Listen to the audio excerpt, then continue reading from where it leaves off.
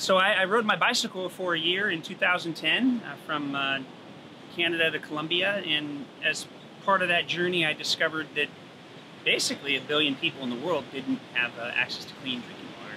So I began this journey and did some higher level education, and been on a series of trips with my friends in the last 6 years. That's all led us to this spot now where we've become very interested in small scale, decentralized desalinization projects. It's really the future of water.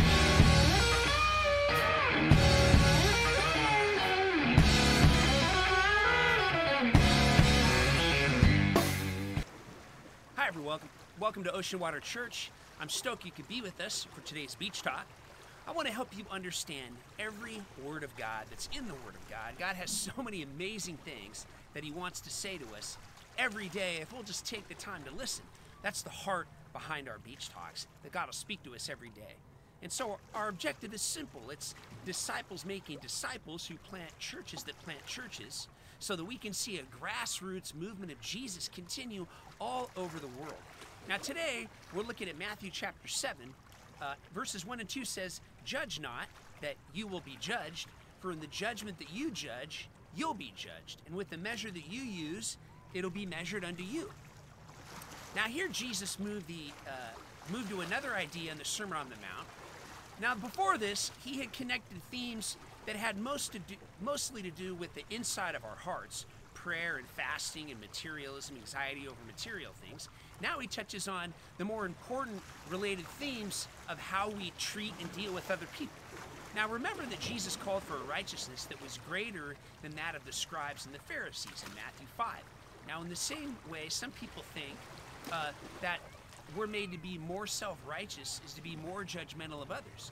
Now Jesus here rebukes this type of thinking. He says, "Judge not, that you won't be judged." Now with this command, Jesus warned against passing judgment upon other people, because when we do so, we will be judged in a similar manner. That's a scary thought.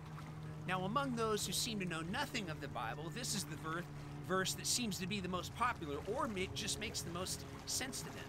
Now the people who quote this verse don't understand what Jesus said. They seem to think or hope that Jesus commanded a universal acceptance of any lifestyle or teaching. That's not what he's saying. A little later in the sermon, Jesus commands us to know ourselves and others by the fruit of their life, and some sort of assessment is necessary for that.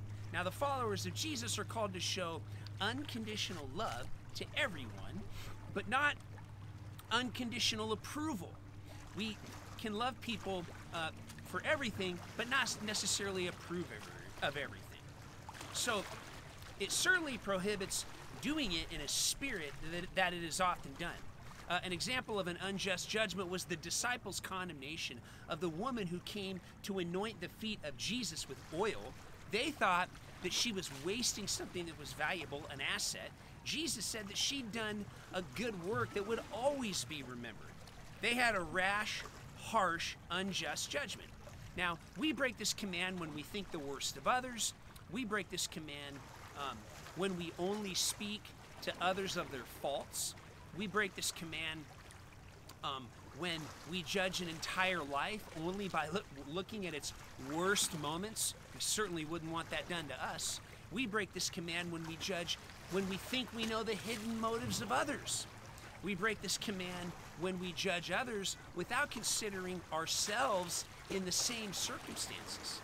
We break this command when we judge others without being mindful that we ourselves will be judged by God. It says, "For with the judgment that you judge, you'll be judged." Jesus did not prohibit judgment of others. He only requires that our judgment be completely fair, and that we only judge others by a standard we would also want to be judged by. Now, when our judgment in regard to others is wrong, it's often because we judge according to a standard, but because we are hypocritical in the application of that standard. We ignore the standard in our own life. It is common to judge others by one standard, and we judge ourselves by another. And this is what Jesus is trying to warn us about. Now, with the measure that you use, it will be measured back to you. This is the principle upon which Jesus built the command, "Judge not, that you will be judged." God will measure unto us according to the same measure that we use for others. Now, this is a powerful motivation for us to be generous in our love and our dealings with everyone around us. If we want more of those things from God, we should give more of them to others. Now, according to the teaching of some rabbis in Jesus' time, God had two measures that he used to judge people. One was a measure of justice, and the other was a measure of mercy.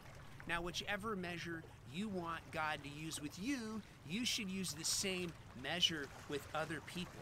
You getting what he's trying to say? We should only judge another's behavior when we are mindful of the fact that we ourselves will be judged by that same standard, and we should consider if we want to be judged by that standard. Now, verses 3 and 5, why do you look at the speck in your brother's eye, but you don't consider the plank coming out of your own eye? Or how can you say to your brother, let me remove the speck from your eye, and look, a plank is in your own eye? You hypocrite. First remove the plank from your own eye, and then you'll see clearly to remove the speck from your brother's eye. What's going on here? Why do you look at the speck in your brother's eye, but you don't consider the plank in your own eye? The figures of a speck and a plank are real figures, yet they're used in a funny way. Jesus shows how we are generally far more tolerant of our own sin than we are of the sin of other people.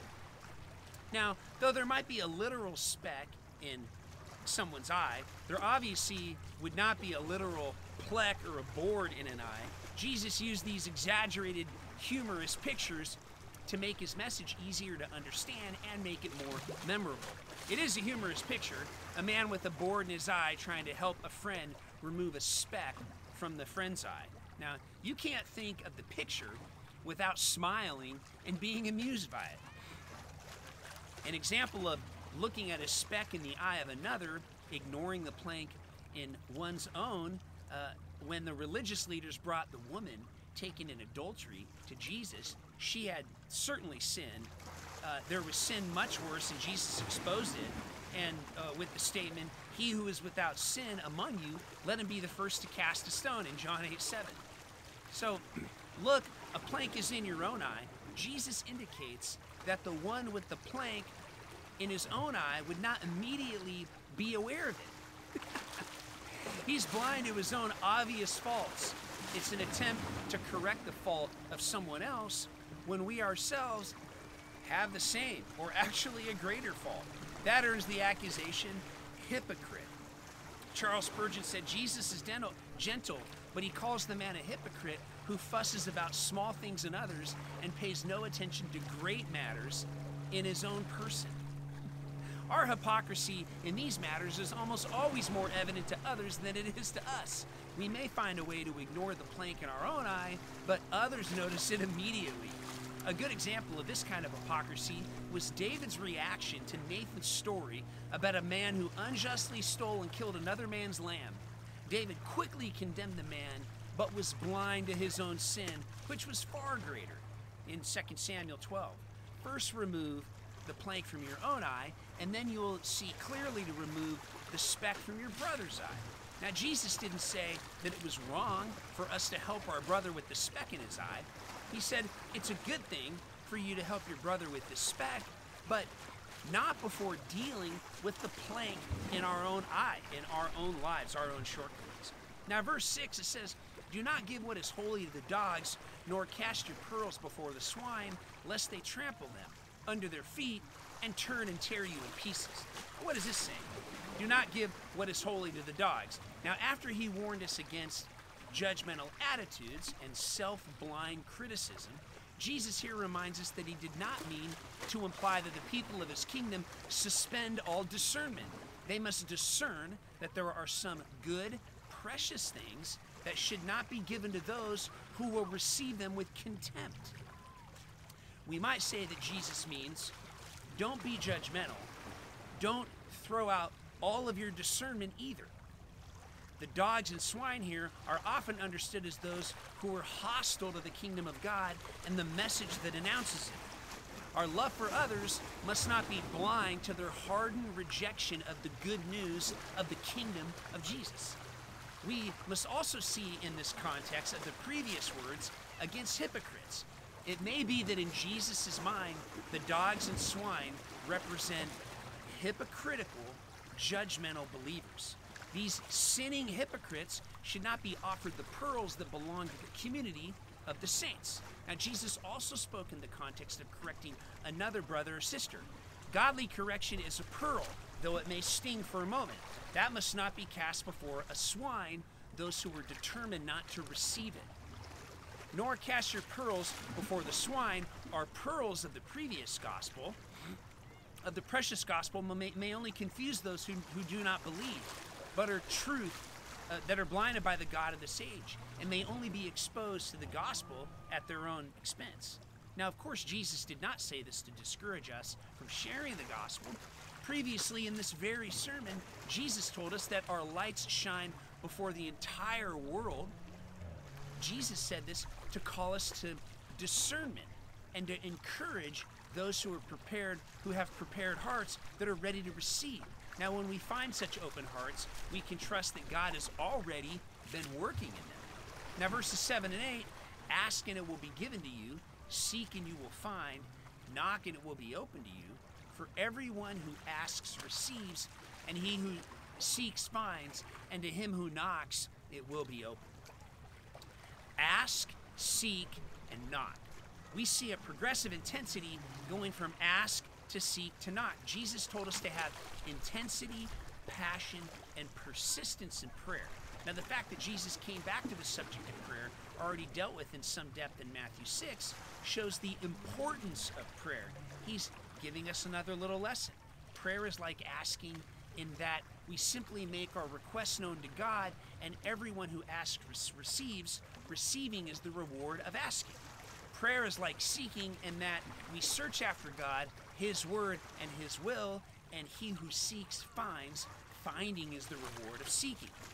Prayer is like knocking until the door is open, and we seek entrance into the great heavenly palace of our great King. Entering through the door open into His palace is the reward of knocking, and the best reward of all. Now, the idea of knocking also implies that we sense resistance. After all, if the door were already open, there'd be no need to knock. Yet Jesus encouraged us, even when you sense that the door is closed and you must knock, then do so and continue to do so, and you will be answered. It's about persistence. We came to God's door, and we all must knock. If it were locked against us, we would need a burglar's tools to break in, but that isn't necessary. All we must do is knock, and even if I don't have a burglar's skills, I can still knock enough to know that I can do that. Charles Spurgeon. Ask and it will be given to you. God promises an answer to the one who diligently seeks Him. Now, many of our passionless prayers are not answered for good reason, because it's almost as if we're to ask God to care about something that we care very little about, or actually not at all. God values persistence and passion in prayer because they show that we share His heart. It shows that we care about the things that He cares about. Persistence prayer does not overcome God's stubborn reluctance. It gives Him glory, expresses dependence upon Him, and aligns our heart more with His. Now, verses 9 and 11, or what is man that he asks you for bread and you give him a stone, or he asks you for a fish and you'll give him a serpent? If you then, being evil, know how to give good gifts to your children, how much more will your Father in heaven give those good things to those who ask Him? Wow. Or what is man there among you, if he asks for bread, will give him a stone? Jesus made it clear that God doesn't have to be persuaded or appeased in prayer. He wants to give us not just bread, but more than what we ask for. Thankfully, the times we ask for something as bad as a serpent without knowing, like a loving parent, God mercifully spares us the just penalty of our ignorance or asking for the wrong thing. If you then, being evil, know how to give good gifts to your children, how much more will your Father who is in heaven? Now, it's blasphemous to deny God's answer to the seeking heart. We then imply that God is even worse than an evil man is. Now, verse 12. In a summation of Jesus' ethical teaching regarding our treatment of others, the golden rule, he says, therefore, whatever you want men to do to you, do also to them, for this is the law and the prophets. Whatever you want men to do to you, do also to them. The negative way of stating this command was known long before Jesus. It had been said, you should not do to your neighbor what you would not want him to do to you. But it is a significant advance for Jesus to put this in a positive way, to say that we should do unto others what we would want them to do to us. Jesus reframes it. Now, in doing so, Jesus makes the command much broader. It is the difference between not breaking traffic laws and in doing something positive, like helping a stranded motorist. Under the negative form of the rule, the goats, Matthew 25, we're found not guilty, yet under the positive form of the golden rule, Jesus' form, they're indeed found guilty. Now, this especially applies to those of us who follow Jesus. If we would experience love and have people reach out to us, we must love and reach out to others. For this is the law of the prophets. Jesus shows that this simple principle, the golden rule, summarizes all of the law and the prophets say about how we should treat others. If we would simply treat others the way that we want to be treated, we would naturally obey all of the law says about our relationships with others. Now, this makes the law easier to understand, but it doesn't make it any easier to obey. No one has ever consistently done unto others as they would have them do unto them, because none of us are perfect.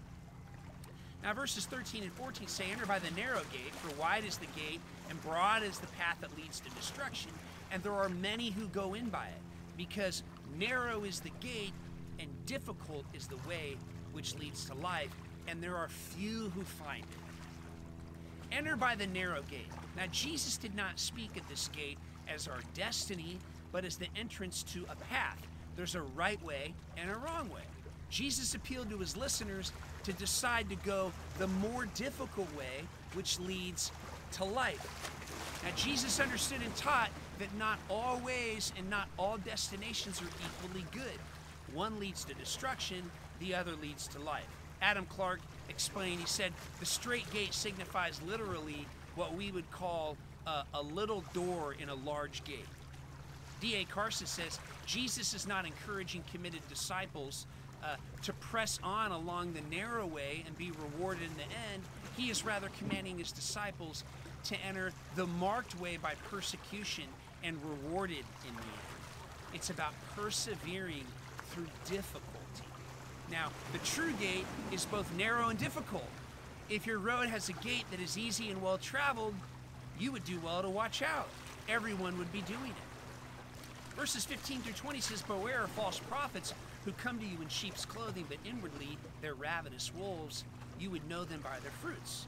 Do men gather in groups, grapes from thorn bushes and figs from thistles? Even so, every good tree bears good fruit, but a bad tree bears bad fruit. A tree cannot bear bad fruit, nor can a bad tree bear good fruit. Every tree that does not bear good fruit is cut out and thrown into the fire. Therefore, by your fruits they will know them. Now, Jesus just warned us of a path that leads to destruction.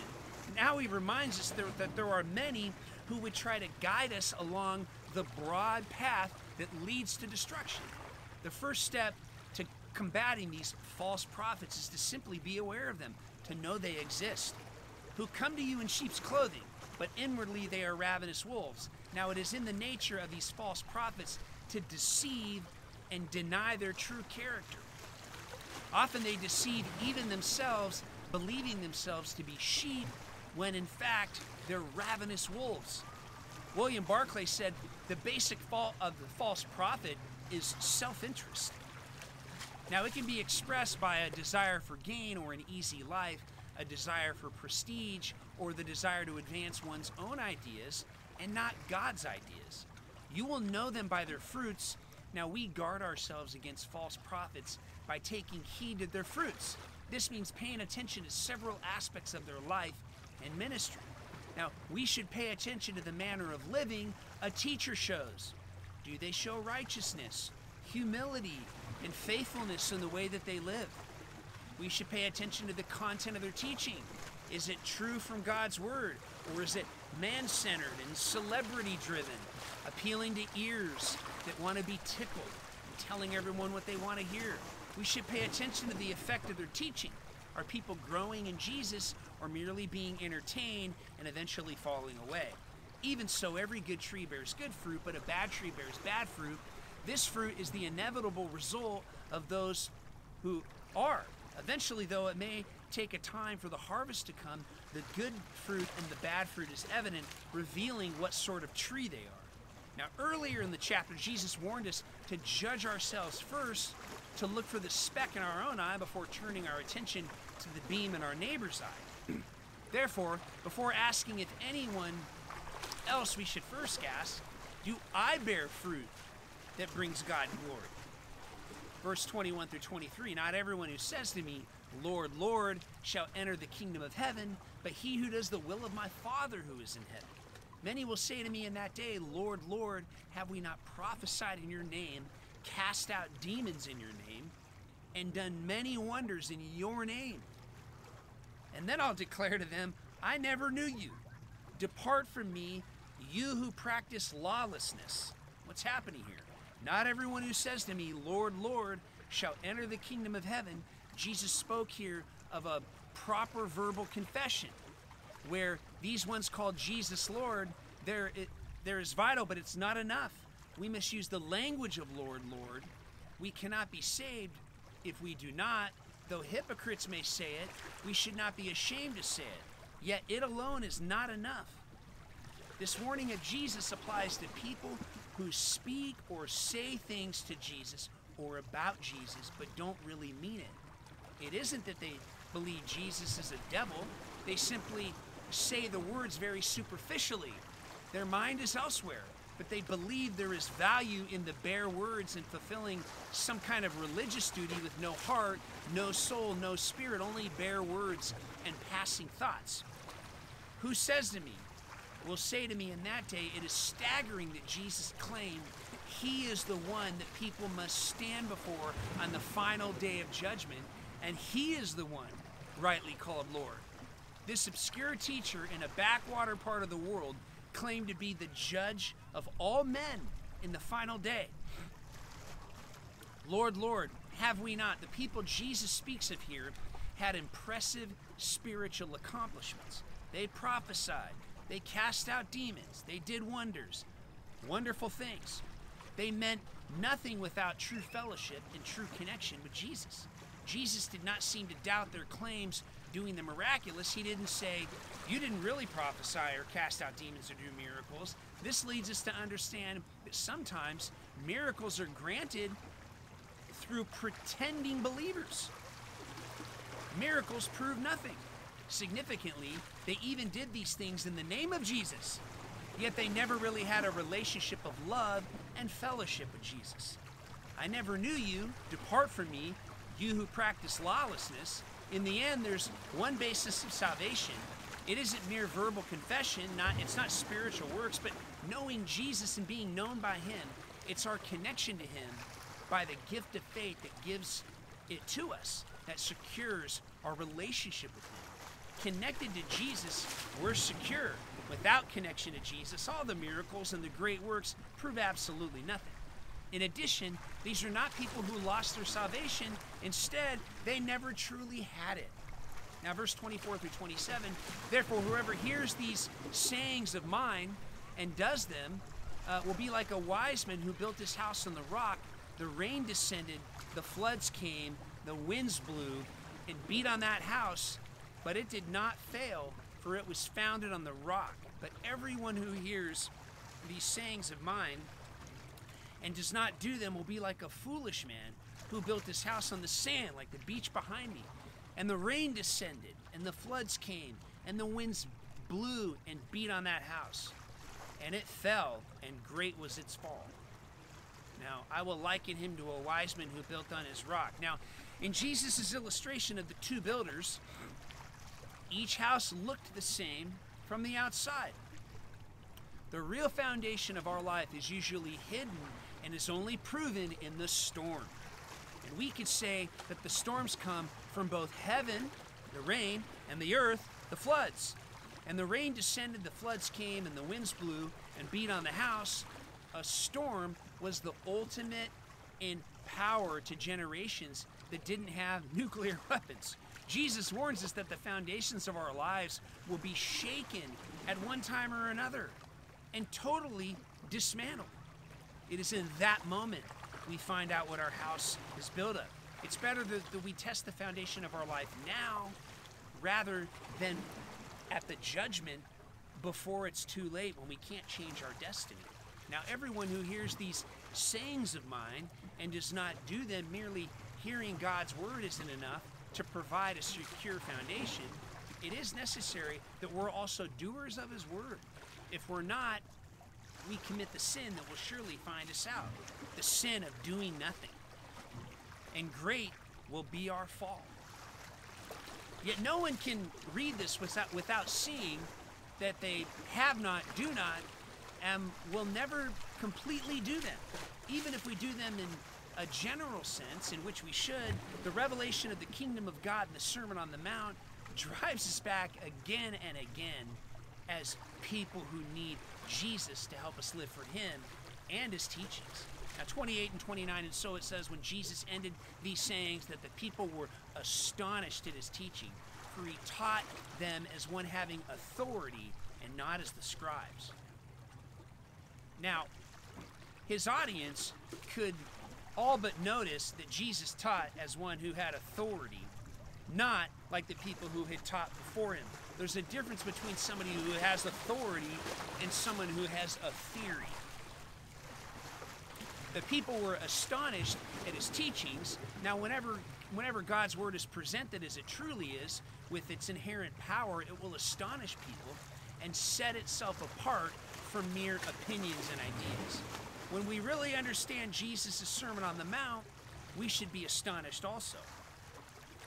If we are not astonished, then we probably really haven't read it or understood it correctly. As Jesus has said, to have the hearers astonished was a good thing, but it was not good if that was the extent of the effect. A good teacher always wants to do far more than admonish his listeners.